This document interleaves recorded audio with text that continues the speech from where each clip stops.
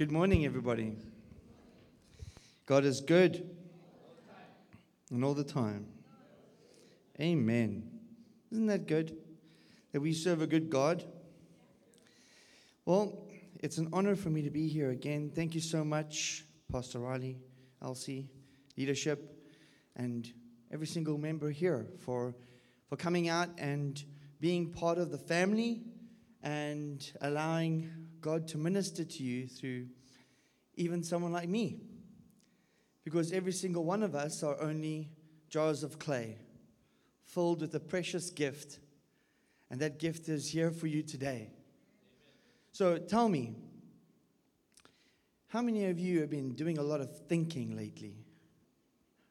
How many of you have been doing a lot of thinking lately? Yeah, you've been doing a lot of thinking lately. Isn't that right? I think everyone in our country has been doing a lot of thinking. What kind of thinking are we doing? Because it's important to know what kind of thinking we're doing. How many of you would like to know what kind of thinking you've been doing? No, you don't want to know, do you? Because it's been coming out of your mouth as well, isn't it? God wants you to know something this morning. This is completely off what I'm sharing on, by the way. God wants you to know that you need to change your thinking. Are you hearing me, church? You see, right now, some of you are facing what you might think are impossible situations. How many of you think you're facing impossible situations? And someone comes up here and they say, all things are possible to those who believe. And you say, I believe, right? And you go home and then you think on how you don't believe. I'm just being real with you. Hey, here's a fun fact. It's happened to me. Did you hear how quiet the church went? It happens to everyone. And if you can't be honest about it, you're pretending. I don't care who you are, what man of God you are. Everybody has a moment where they doubt, a moment where they rethink, a moment where the enemy comes in to try and tempt you to stop believing. Come on. How many of you know, how many of you have heard me preach before? I know because I've heard me preach before. Okay, so you know how I am, right? Okay? I'm a real kind of person when it comes to this stuff. Because there's no point in me coming here, sharing something with you, and it doesn't matter to you, because it's not relevant to what God wants to say. Am I right? What has been on my heart in a heavy way has been this emotion that God is feeling for us.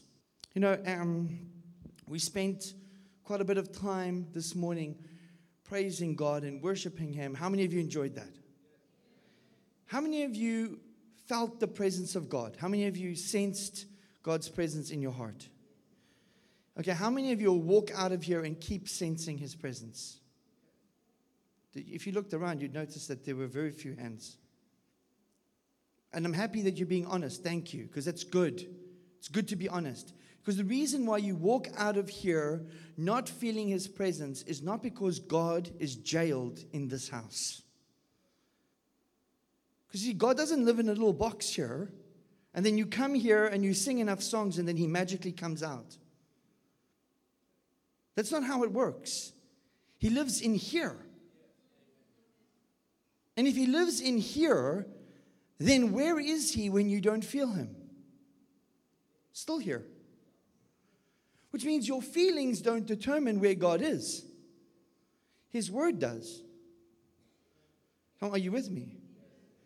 This is important because, you see, in your workplace, in the middle of the storm, there He is with you. Oh, you need to get this. God wants you to know you're not alone. How many of you felt alone?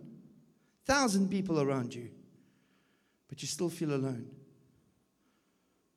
Around family and friends, but you still feel alone. Come on. Do you know why? Because there's only one kind of fellowship you were built for.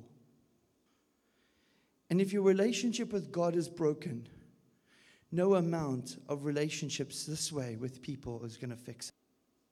You can have 1,000 friends. You can have 20,000 friends on Facebook. Means nothing.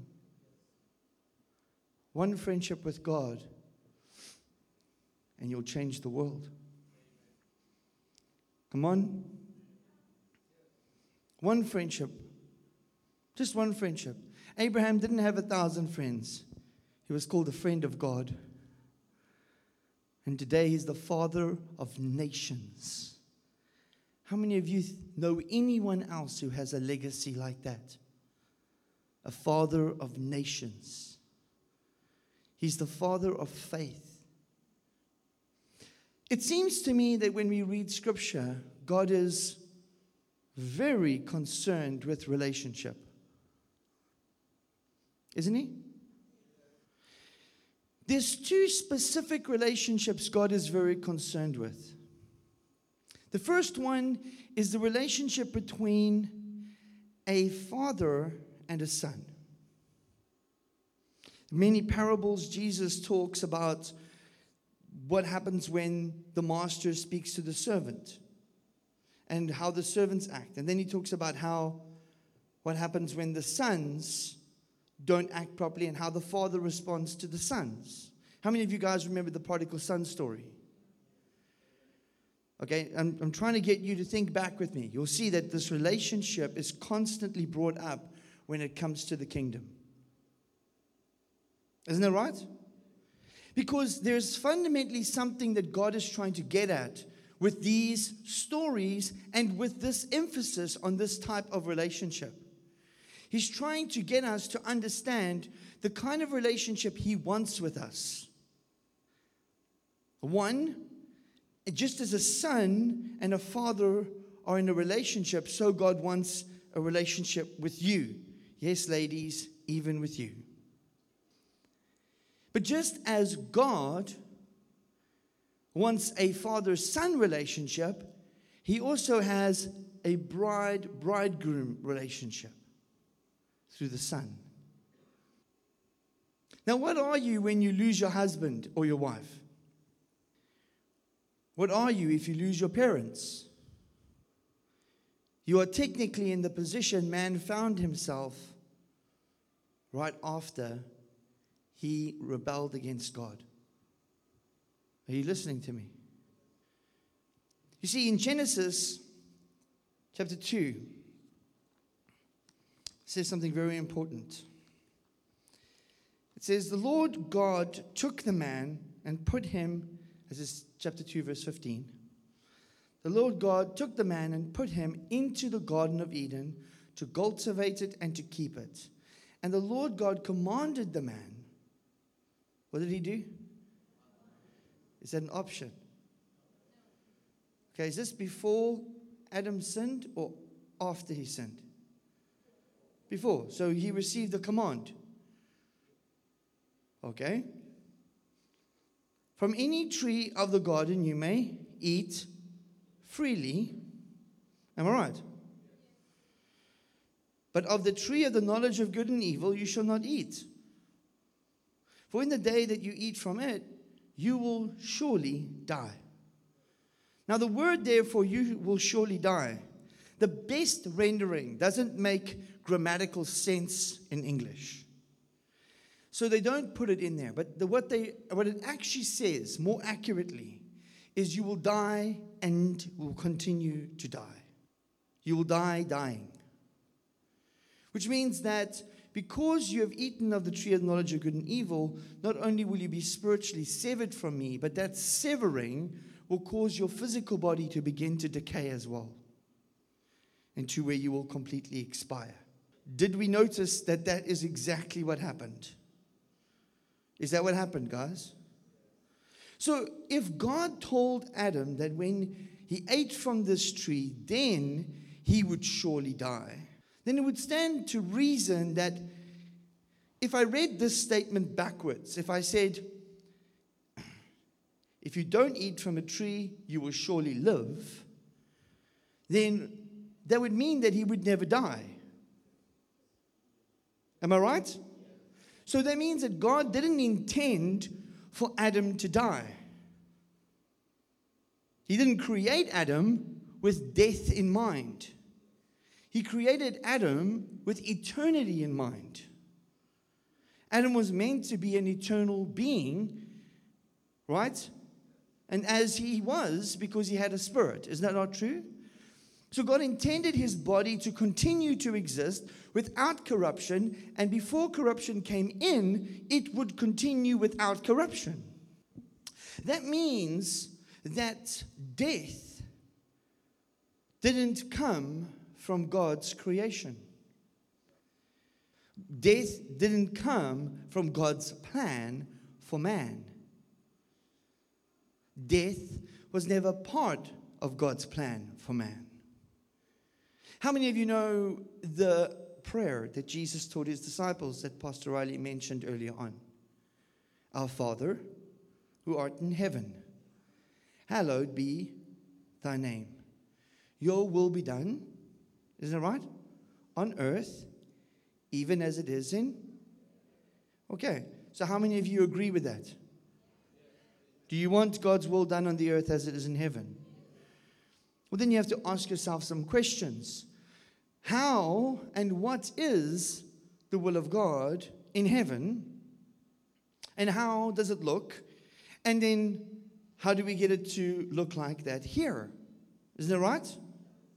And in that very prayer, we are praying for heaven to invade earth. Am I right? You guys, are you sure? Okay, good, because this is important, okay? So is there sickness in heaven? Then should there be sickness on the earth? Is there jealousy, envy, malice, strife, hatred, bitterness, anger, twistedness? Is that in heaven? Should any of those things be on the earth? Okay. Is there demonic possession in heaven? Kind of a strange thing to ask, hey? No, there isn't, is there? Then should there be any demonic possession on the earth? Okay, here's the kicker. Is there death in heaven? And why do we accept it here? You accept death like it's normal. And yet God never created you for it. The only reason why anyone is ever orphaned or widowed is because death. Because of the law of sin and death. There's no other reason why there are orphans or widows in this world other than the fact that there is a law of sin and death. It causes abandonment. It causes loss. It causes destruction. It causes pain. It causes disconnection. How many of you are looking forward to the day that you lose someone? No one? No takers? But I thought it's a circle of life, Mark. No, it's a circle of death. This isn't a Hakuna Matata. This isn't about putting your behind in your past. This isn't about saying Mufasa.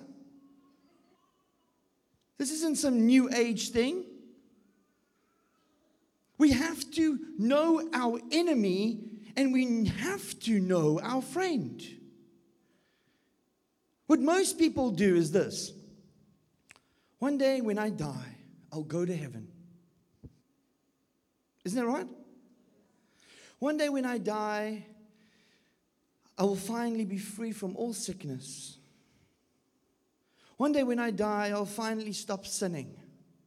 One day when I die, I'll finally be perfect because I'll be in heaven. Do you know what? You just told me that death is your Savior, not Jesus. Because if you are postponing what Jesus purchased until you die, then death is going to give you what Jesus already gave you. And death is your Savior, not Jesus. Are you thinking with me this morning? Let me tell you, God hates what sin does to mankind. He absolutely hates it.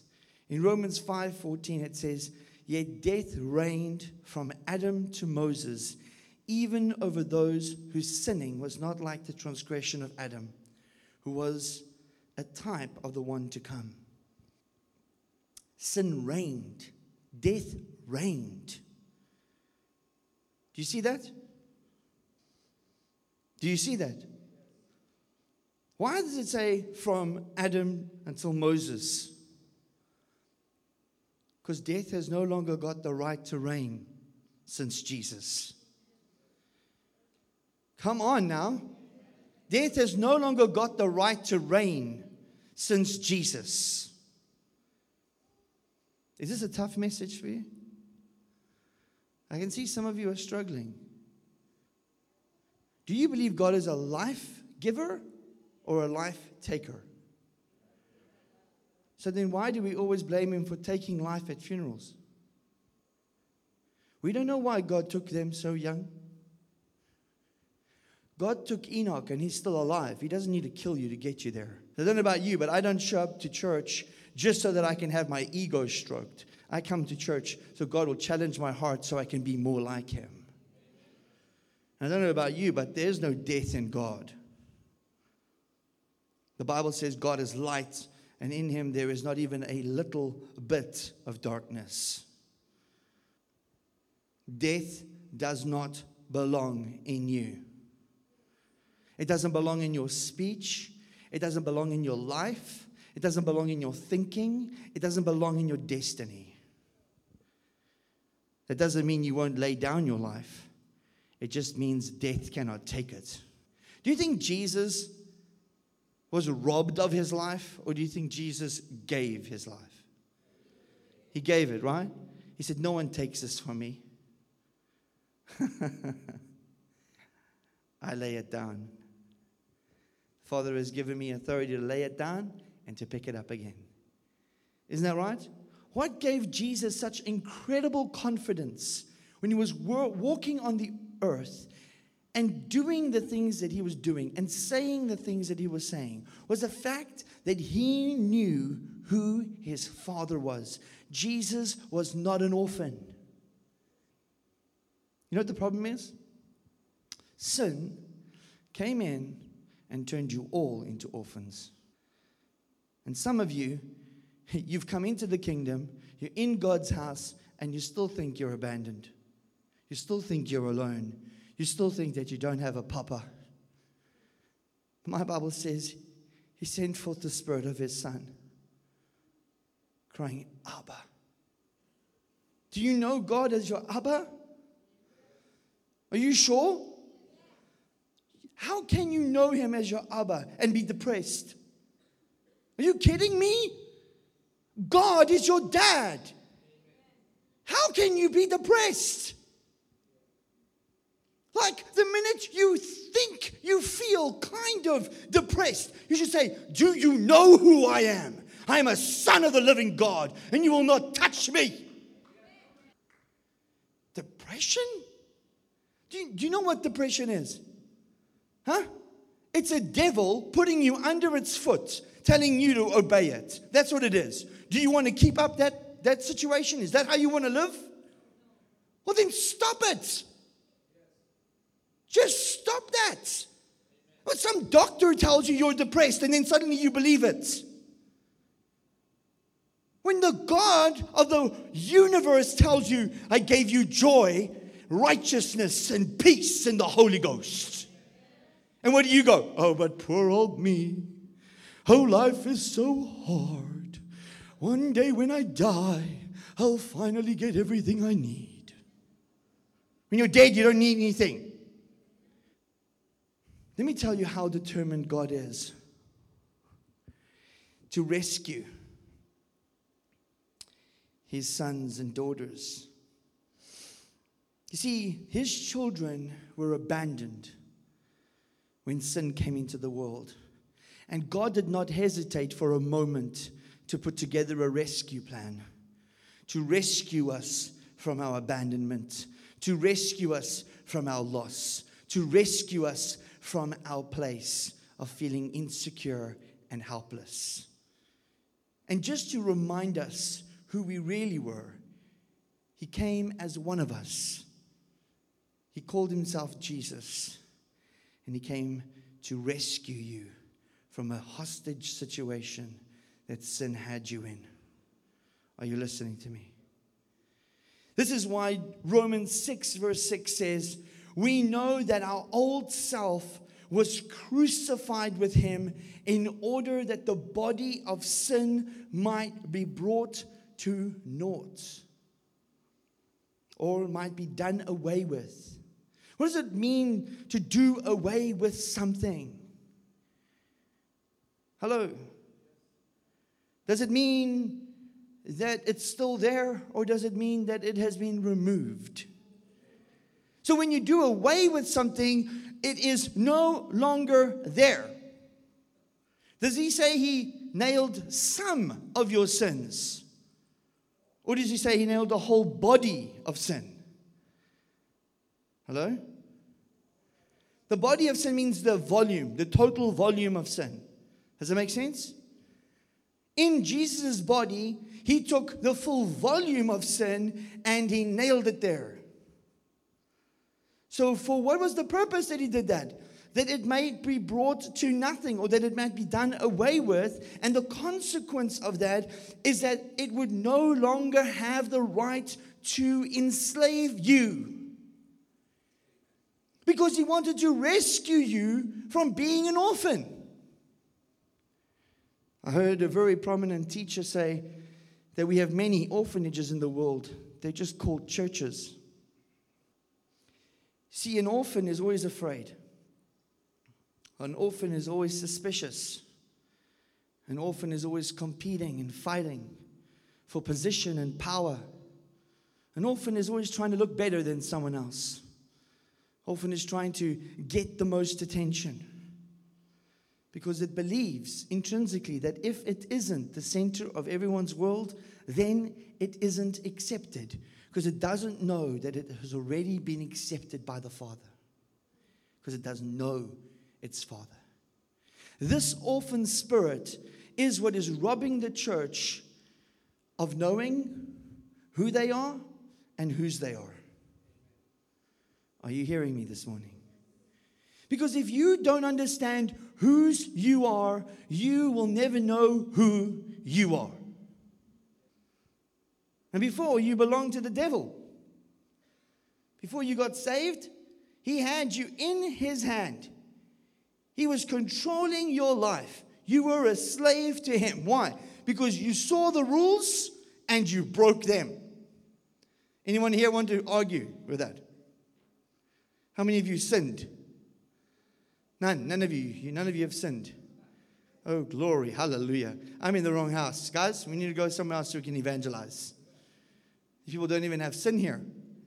The Bible says, all have sinned and fall short of the glory of God. Now, you can either recognize that or you can be a liar. Bible doesn't lie. Am I right? So if we've all sinned and fall short, then sin was stealing your identity from the beginning. Sin was stealing your value from the beginning.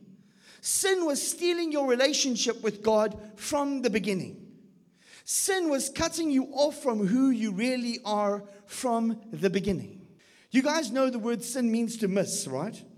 It means if you had a target and you shot the target and you didn't hit the bullseye, then you missed the target. Now, to miss the target means to not, in a sense, to not hit the actual point of focus. Okay? It also means to not be true to oneself. To not be true to oneself. In other words, you are not acting according to the potential you carry. You are acting contrary to the potential you carry.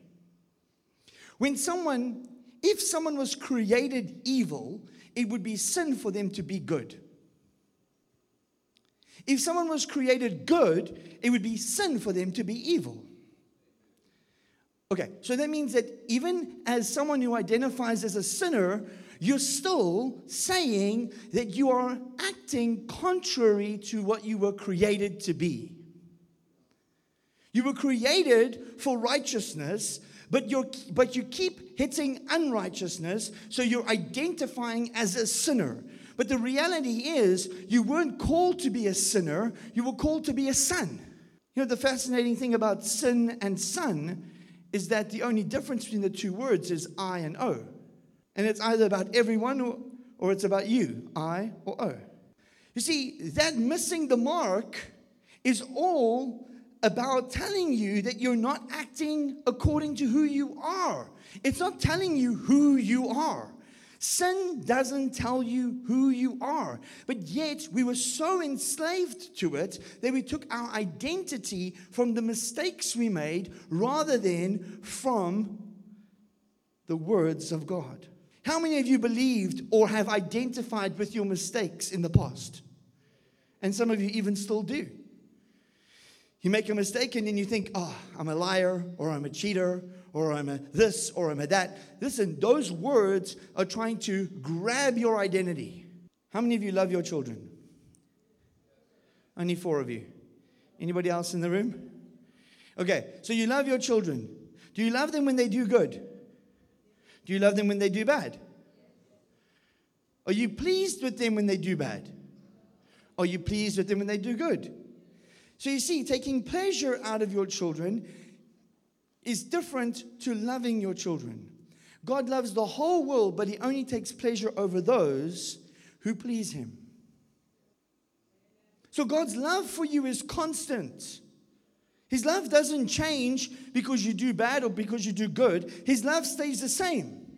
But His pleasure, the pleasure He takes in your life, He takes out as you become obedient to your true self.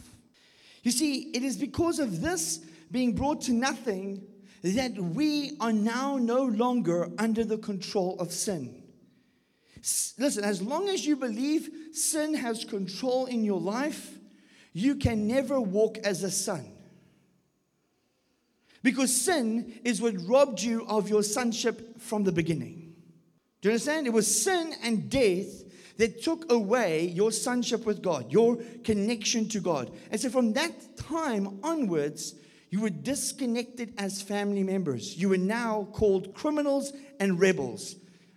Until Jesus came and rescued us and brought us back into the family.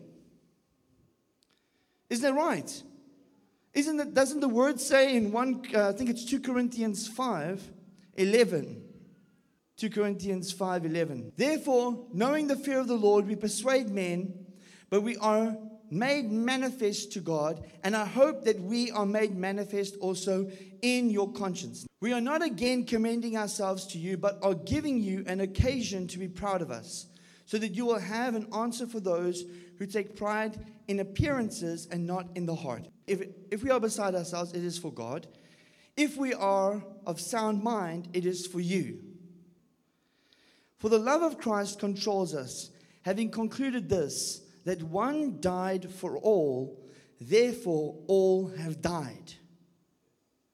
So the death that everyone is waiting for to save them is one that Christ has already died for you, so that you can enter into it, so that He can save you.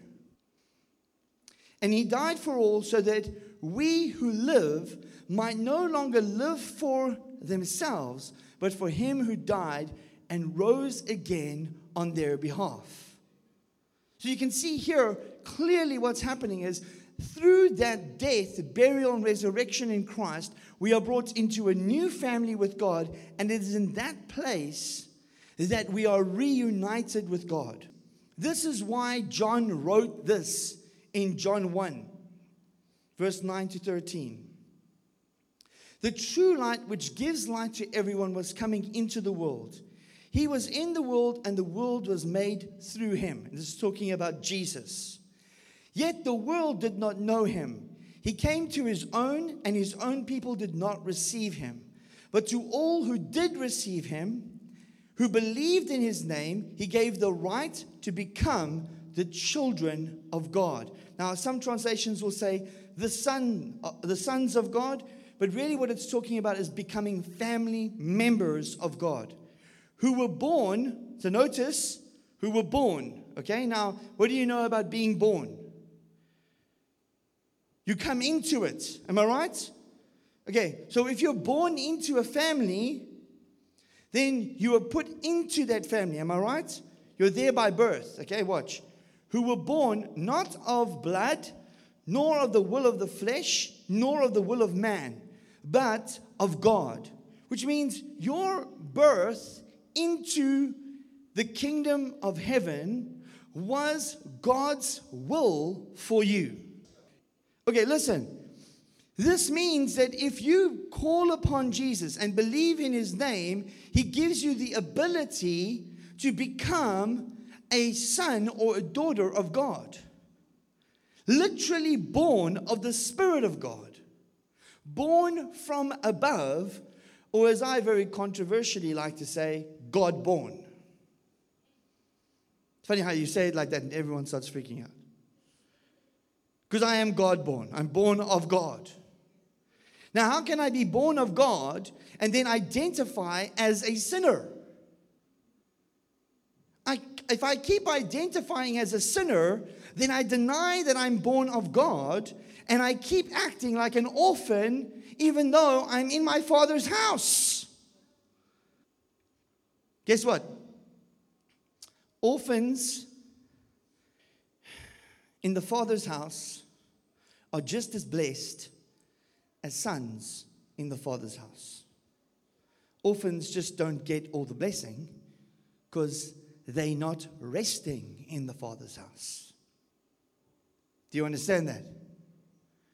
God wants to put an end to orphanhood. He wants to put an end to widowhood. He does not like what sin has done to relationships that emulate the kingdom of God. The kingdom of God is all about the relationship between a father and his son and the bride and the bridegroom. And literally, the widow and the orphan are exact examples of how sin has come in and has literally destroyed the fabric of what God intended to be a holy and pure place where people are brought up in excellence and are brought to a place of fulfillment and flourishing. How many of you believe you need your neighbor next to you? Can you turn to your neighbor and say, I believe I need you. Jesus put you here for me. You see, the devil works on getting orphans offended. Because orphans are always waiting for the shoe to drop. Have you noticed that? If you've ever dealt with an orphan, you'll take them in, you'll look after them, you'll be nice to them, and they will kind of wait for you to finally do something they can say, I knew it. Have you ever met people like that in the church? They're always waiting. They take anything they hear someone else say and turn it into something that somehow you meant for evil. And the reason is because they're suspicious of everyone. You've got to realize this. This is very dangerous when orphans try and find their identity in their position and in power. Because the minute they do that, they wreak havoc. So you don't want to be one of those. Am I correct? We want to be those who recognize, no, my Father loves me. If all I did in my life was get to know my Father and do what He asked me, would I be okay? If I never stood on a platform, if I never did any of the things that I'm doing right now, if I just went and just was obedient to my Father, shared the gospel with people on the street, did whatever He told me to, would I be fulfilling His will? Okay, let me be honest with you. Do you know what the minimum requirement is for a believer to be fulfilling the will of their Father? Do you know what the minimum requirement is? I'm not talking about getting saved. I'm talking about to fulfill the will of the Father, the minimum requirements. Do you know what that is? Make one disciple. How many disciples have you made? See, I don't care if you've prayed for 1,000 people and 1,000 people got healed, but if you didn't make one disciple, you're still not fulfilling the gospel. Matthew 28 says, go into all the world and make disciples of all nations. It doesn't say go and heal all nations. It doesn't say go raise the dead of all nations. It doesn't say that. It says go and make disciples of all nations. Jesus had one chance to talk to them and give them a final command, and that's what he said. Why? And he said, teach them to observe all that I have commanded you. What did he command them? Whatever city you enter, heal the sick therein. Cast out devils, raise the dead, cleanse the lepers, preach the kingdom of God is here. So it wasn't like Jesus was saying, don't do those things. What he was saying is the priority is to make disciples. Which means that if I haven't made one disciple, I'm still not fulfilling the Great Commission. And how many of you know that the Great Commission is the only thing we've actually got on our agenda? You don't know that? Anybody? Can I see some hands? The Great Commission is the only thing you have on your agenda?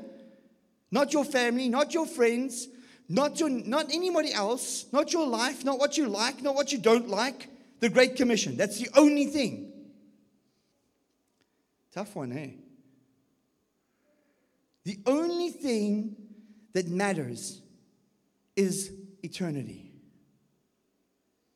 How many of you have been here for a while? How many of you have been here for a while? Not old, you've been here for a while. In other words, you're at least been here for more than 60 years. You've been here for a while. You know, the people who have been here for a while, you go ask them about some perspectives. You know what they tell you? One day I was 30, next day I was 60. Do you know why? Because this life is like this. How many of you feel like that right now? That your life went by like this? Come on. So if your life went by just like that, then that means that this life is not very long, is it? Is this life long? So what is the only thing you can leave behind? Changed lives, isn't it? Isn't that right? The only way you can change lives is to make disciples. That's it. That's the only way. Do you know what making a disciple means? Do you know what it means? It means to take the kingdom culture and to instill it into other people, to where they live the kingdom culture. Which means you have to live the kingdom culture too. Did Jesus live what he taught? So it can't just be words. It can't be sitting down and just going through a page of words and saying, oh, that's fancy words. We like those words. We're going to put them up on our fridge, and that's where it stays. Those words have to become real to us.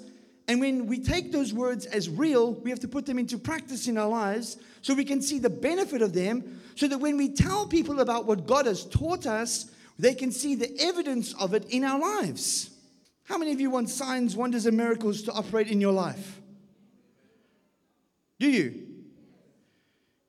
Well, guess what? Turning one person from death to life, is that a miracle? Taking one person and helping them find Jesus and walk in righteousness, is that a miracle? How many of you could say that I do that constantly? Now, this is not a condemnation session. I'm trying to help you identify the fact that what you think you've been doing might not be what you should be doing. Am I right? Because if you don't change your direction, you won't change your destiny. And you all want miracles to work, don't you? Well, what are miracles for unless you're going to disciple people? Do you think God just wants everyone to just heal thousands and thousands of people and then that's it? Or do you think those thousands and thousands of people deserve to come into the kingdom and know the Father as their Father? Do you think ultimately God wants to rescue orphans and bring them into the kingdom of God? You see, in Galatians 4, verse 4 to 7, it says, but when the fullness of time had come, God sent forth his Son, born of a woman, born under the law, to redeem those who were under the law, so that we might receive adoption as sons. And because you are sons, God has sent the Spirit of His Son into your heart, crying, Abba, Father. So you are no longer a slave. Say, I am no longer a slave. Now you can do better than that. Right, I'm no longer a slave. How many of you know that song? I am no longer a slave to fear. I'm no longer a slave. But what are you? But I am a son. What does it say there? Then an heir through God. An heir. What is an heir? Okay, I want you to think about the richest person in the world today. Say Elon Musk or Bill Gates or one of those guys, right? How would you like to become an heir? How would you like to become an heir of one of those people? Hello? Would you like to be an heir of one of those people, or do you not understand what an heir is? Do you think Elon Musk's son will have everything, all the access to everything Elon Musk has? Do you think Bill Gates' son will have access to everything that Bill Gates has? So then if you were born into their family and you became an heir, would you have access to whatever a son can have access to? So would you like that? How much more so should you want that, not just for yourself, but for others, since God Himself has made that available to us. God's wanting to rescue us from orphanhood. We can see that God would move heaven and earth to rescue an orphan. That's why He left the 99 and He went for the one. Why? Because that's what He would do. Why? Because He loves to bring back the orphan. So what is God's will concerning this? Well, there's several passages. I'm just going to read some of them. Psalm 68, 4-6, it says, sing to God, sing praises to His name, lift up a song to Him who rides through the deserts. His name is the Lord, exalt before Him. Father of the fatherless and protector of the widows is God in His holy habitation. God settles the solitary in a home. In other words, those who are abandoned and alone, He puts them in homes and families. He leads out the prisoners to prosperity, but the rebellious will dwell in a parched land. Do you notice, can you see God's heart here? Can you see the psalmist is writing about what God does? God is a father to the fatherless. And even now, through Jesus, He's a husband to the husbandless. We are the bride, and He is the bridegroom. God is strongly using very strong family relationship connections to show you just how united and interconnected and a part of Him He wants you to be. He is saying, yes, you have been abandoned. Yes, Adam abandoned you. Adam brought sin and death into the world. Yes, Adam has not been the father he ought to have been. Yes, he brought sin and death into the world. But my son will come and he will make a better way. My son will come and he will open up the way through his own flesh. The Bible says in Hebrews that when the spear went into his side and his side was opened, it was the curtain that went into the Holy of Holies, allowing a path for us to come in. Come on, man. You've got to understand what Jesus has done for you. There's a responsibility as a son. Isn't there? In fact, God was so determined that in Exodus 22:21, He said, you shall not wrong a person who's like a sojourner, which is a traveler, or oppress him. For you were travelers in the land of Egypt. You shall not mistreat any widow or fatherless child. If you do mistreat them, and they cry out to me, I will surely hear their cry, and my wrath will burn, and I will kill you with the sword. Do you think God is a bit intense about this? In Psalm 146, 5 to 9, it says, blessed is he who helps. Whose help is in the God of Jacob, whose help is in the Lord, his God who made heaven and earth, the sea, and all that is in them, who keeps faith forever, who executes justice for the oppressed, and who gives food to the hungry. The Lord sets the prisoners free. The Lord opens the eyes of the blind. The Lord lifts up those who are bowed down, and the Lord loves the righteous. The Lord watches over the traveler. He upholds the widow and the fatherless, but the way of the wicked he brings to ruin. Come on, guys. This is the heart of God. Do you understand that? This is the heart of God. In Isaiah 1:16 to 20, it says, wash yourselves, make yourselves clean. Remove the evil of your deeds from before my eyes. Cease to do evil. Learn to do good. Seek justice. Correct oppression. Bring justice to the fatherless. Plead the widow's cause. Come now, let us reason together, says the Lord. Though your sins are like scarlet, though they shall be as white as snow. Though they are red like crimson, they shall become like wool. If you are willing and obedient, you shall eat the good of the land. But if you refuse and rebel, you shall be eaten by the sword. For the mouth of the Lord has spoken. Can you see? There's a blessing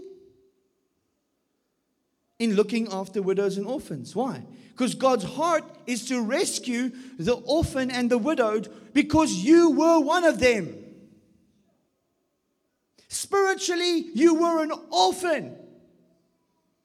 And God rescued you.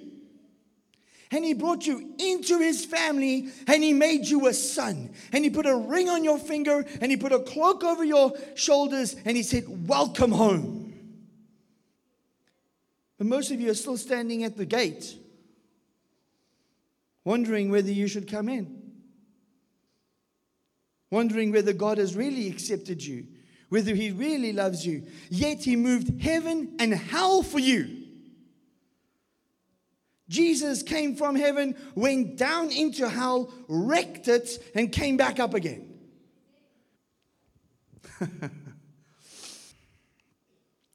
Now, how many of you are sons of God? Right, so you are sons of God. Am I right? So if we are sons of God, then we understand the love of the Father for us. We understand the acceptance of the Father. We understand that there's nothing we can do that He would love us more, but that everything we do to bring pleasure to Him.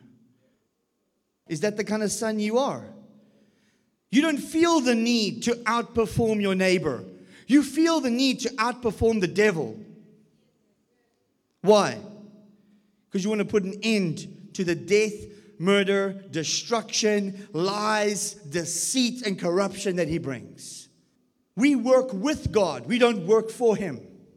We don't work for God. We work with God. He is working in me and through me according to the power that is in me. Isn't that right? Does the Bible say, in Him we live and move and have our being? Does it say that? How many of you know that it is the yoke that Jesus gives us that breaks the yoke of slavery? Come on now. Am I right? What does it say? It says He breaks the yoke of slavery. What is that? What is that anointing that breaks the yoke of slavery?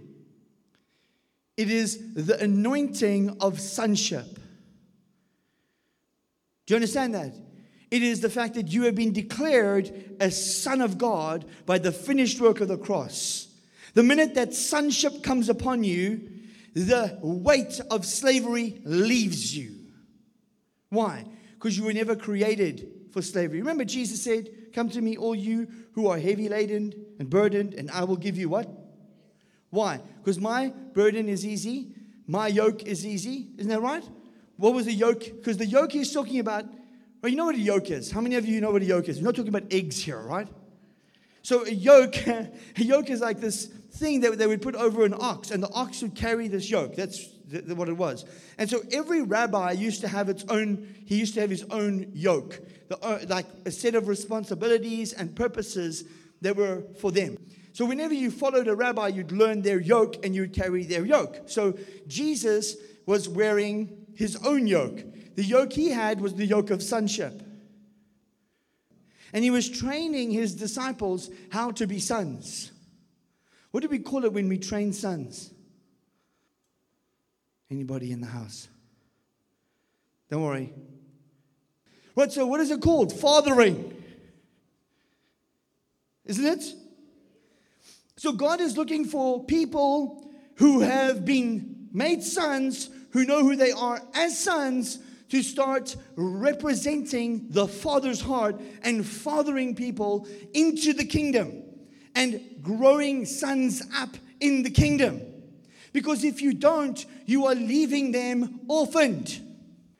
But Mark, I've got so many things on my plate. There's so many stuff happening in my life. Well, you know what? Suck it up. I'm tired of your excuses, man. Just suck it up and go help someone. Because if it was you who needed the help, you would be the first one saying, yes, please help me.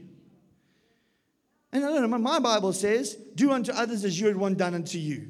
I don't know, does your Bible say that? Furthermore, Jesus said, by this they will know that you are my disciples, that you love one another, even as I have loved you. How did Jesus love his disciples? He laid down his life for them. Are you really ready for this Christian thing? Are you really ready for this Christian thing? Are you? Because only my wife sounds ready. Everyone else is like, nope, we're not ready. I'm going to try and wrap it up here. James 1:19-26. Know this, my beloved brothers, that every person be quick to hear, slow to speak, and slow to anger. For the anger of man does not produce the righteousness of God. Therefore, put away all filthiness and rampant wickedness, and receive with meekness the implanted word, which is able to save your souls. Okay? What is that? That's the word. Am I right? Have you been doing that this morning? At least 3 of you say yes. Everyone else is like, no. We've just been ignoring you all morning. Are you guys all there? Okay, so it's saying we must put these things away. Can you say, put away filthiness? Put away rampant wickedness. And receive with meekness the implanted word of God. Okay, now, that's the first step, right? Am I right? Then he says, but be doers of the word and not hearers only, deceiving yourselves. Now, you can sit there and you can literally be self-deceived right now. You know what the beautiful thing is about being self-deceived is you don't even know it. You see, no one says something they believe is wrong. Everyone says something they believe is right, even when they're wrong. Paul the apostle, Paul, before he was Paul the apostle, he was Saul. He was killing Christians, and yet he believed he was right. Did you know that? And even though he thought he was right, was he right? No, he was wrong, because he was self-deceived. Now, normal deception does that to you too. Self-deception is even worse because it means you convinced yourself. So how do you become self-deceived? Well, I think he just told us, didn't he? So we should pay attention. Shouldn't we? How do we get self-deceived? When we don't do what we hear. Isn't that right? How many of you think it's a good idea to not do what you hear?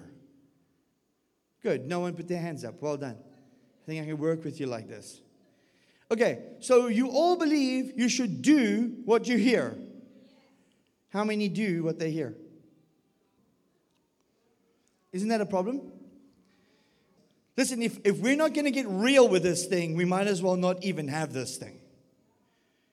And this is not condemnation. I'm trying to expose this to you so that we can change it. How many of you want to change it? Come on, show me a little bit more enthusiasm. All right, so you want to change this thing, right? So you want to be doers of the word and not hearers only. Am I right? Why? Because there's a world out there that's abandoned, alone, and destitute. There are orphans out there who need to come back home. And they need you. And God has made you His plan A. And the beautiful thing is, He doesn't have a plan B. You're it. God hasn't written you off. He hasn't put you to the side. He hasn't got a special little ignore this one box. He's not like that. He believes in every single one of you. He knows that you can do this. Do you understand that? As insignificant as you think you might be, and I'm not saying that you are, but if you think that you are, if you think anything like that, you're wrong. God believes your life to be extremely significant. The problem is, as long as you believe the lies, as long as you buy into the orphan spirit, you will not walk in the full power of sonship. You see, sonship is anchored in righteousness. And righteousness makes you bold as a lion, which is why I'm like this. Listen, I was like this when I was a lot smaller too. So I don't think it's because I'm big. You all think that this big thing is the reason I'm so intimidating. Forget it. Devils don't run because I've got a big tummy. They run because they know what's going to happen if they don't. Do you understand that? Can I end off with a testimony? Is that okay? I want to show you just how determined God is. A friend of mine, one Sunday afternoon, decided with his wife and her mother that they were going to come down to Durban and they were going to come and honor her father by putting his ashes on the sea. But they're from Joburg, so they don't really know the sea that well. How many of you know the sea? How many of you know you don't walk backwards into the sea? So what ends up happening is they end up going out there in the afternoon and the water is very shallow. It's not very deep. They're not planning on swimming. They're just planning on doing this one thing, honoring her father's request, and then going back to Joburg. Well, I didn't even know they were doing this. At about 7 o'clock in the evening, I get a call from my friend. Mark, my wife has drowned. I said, what happened? He said, well, we were at the sea and the tide came from nowhere. It was shallow. We didn't even see anything. All of a sudden, they were all pulled in to the sea. And I was standing facing them, so my face was, I'm talking about him now, right? He was facing the ocean, and they had their back to the ocean, and they were all putting out this box with the ashes so they can go into the sea. Kind of like just a normal little thing. But as they were doing that, the water rose behind them and pulled them into the sea. My friend says that everyone grabbed a hold of one another's hands, and the water was so powerful that it pulled them apart. Now, how many of you know that's quite something? And they all ended up in the sea, and he ended up standing there in kind of the sand, with them obviously had let go of him, right? The very next minute, he looks up and he sees that his wife is in the wave. And the wave comes down, crashes, bam!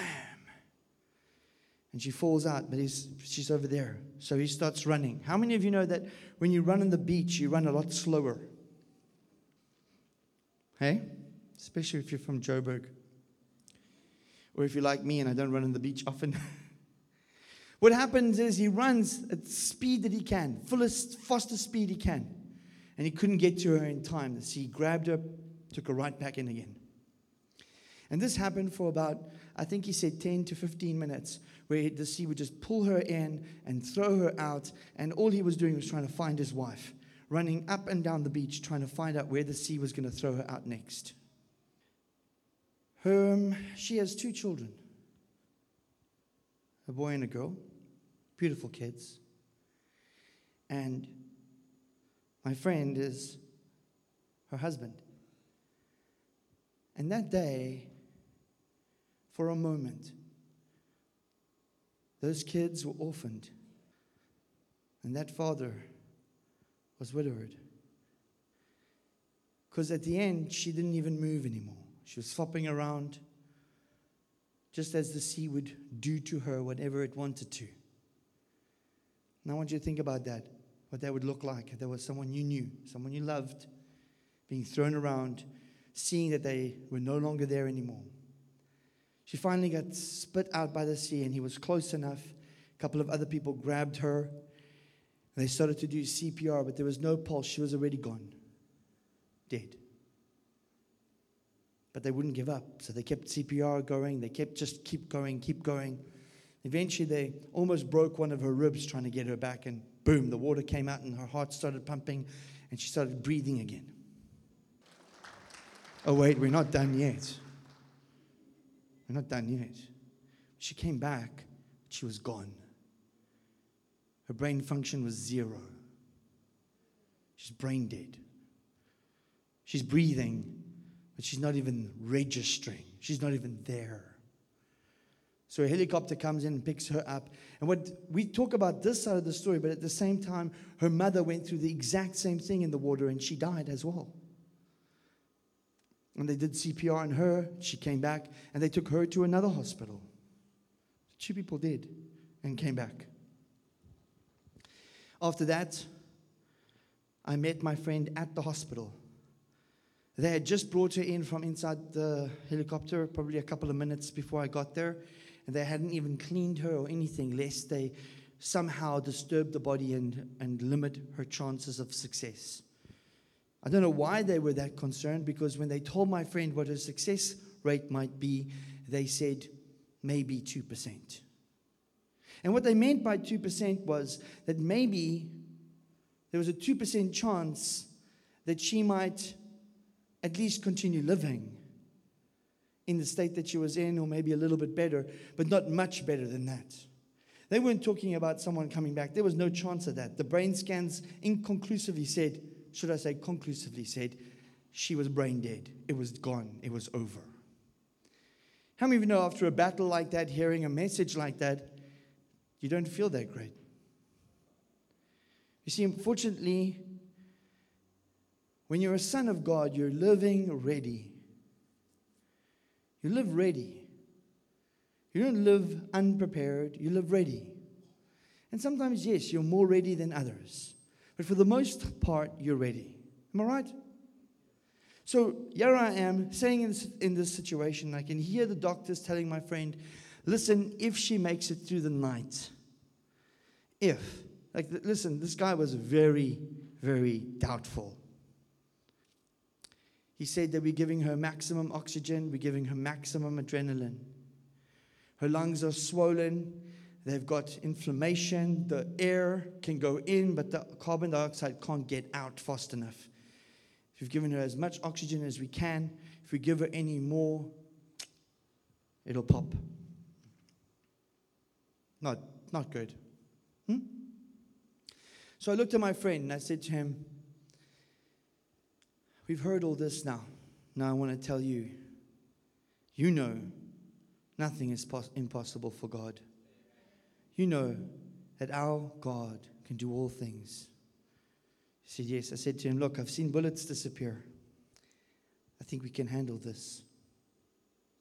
He said, okay.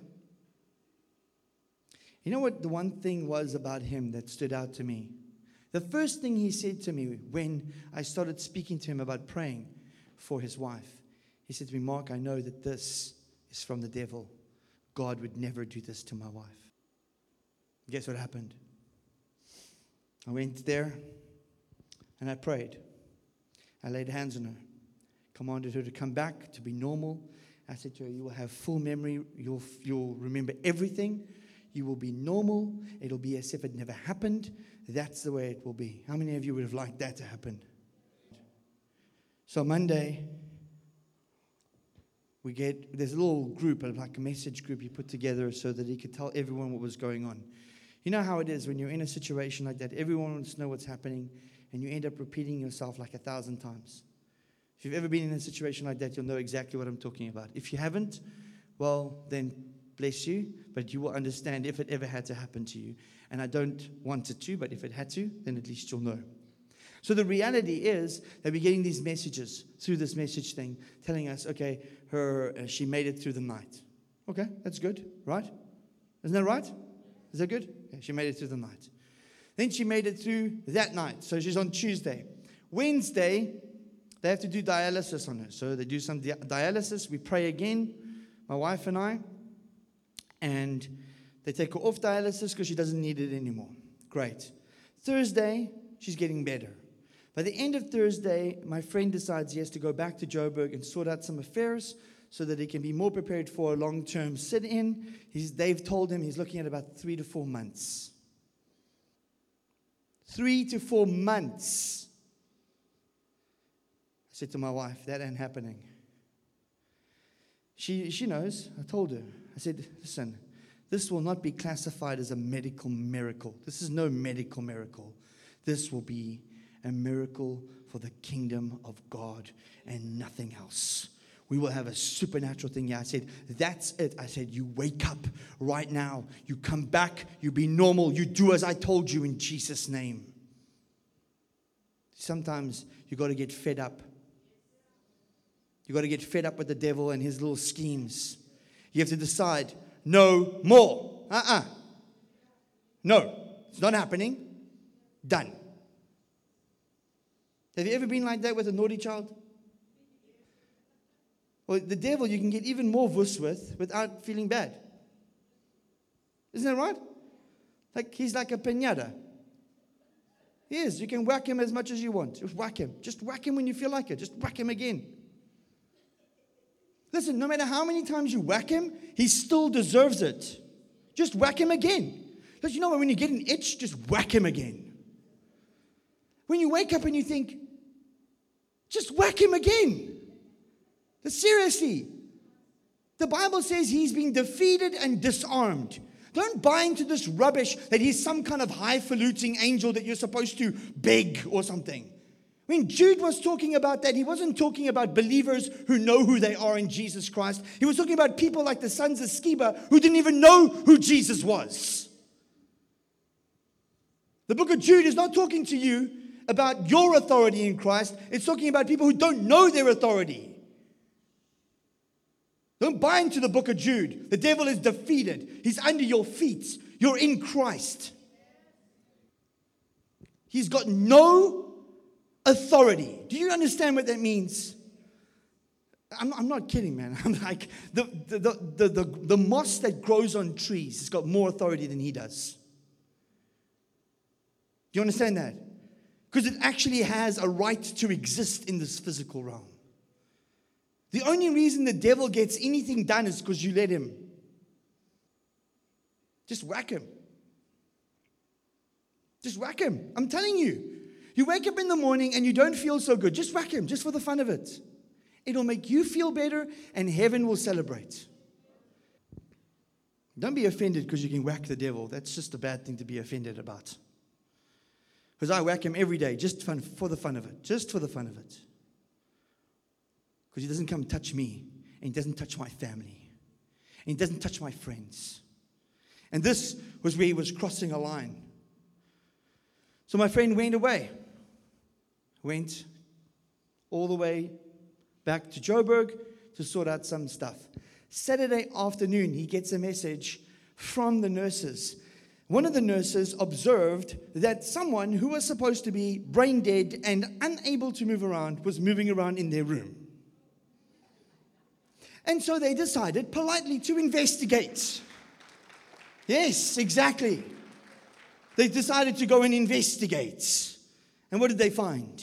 They find Mandy completely and totally alive and kicking and looking around. So they said, look here, and she looked there. And so then they sent a message to him saying, we don't believe this. Your wife is waiting for you. Get here. He didn't even hesitate. Early that morning, he got in his car with his friends, and he came all the way from Joburg back to Durban to come and see his wife. She still had the pipe down her throat.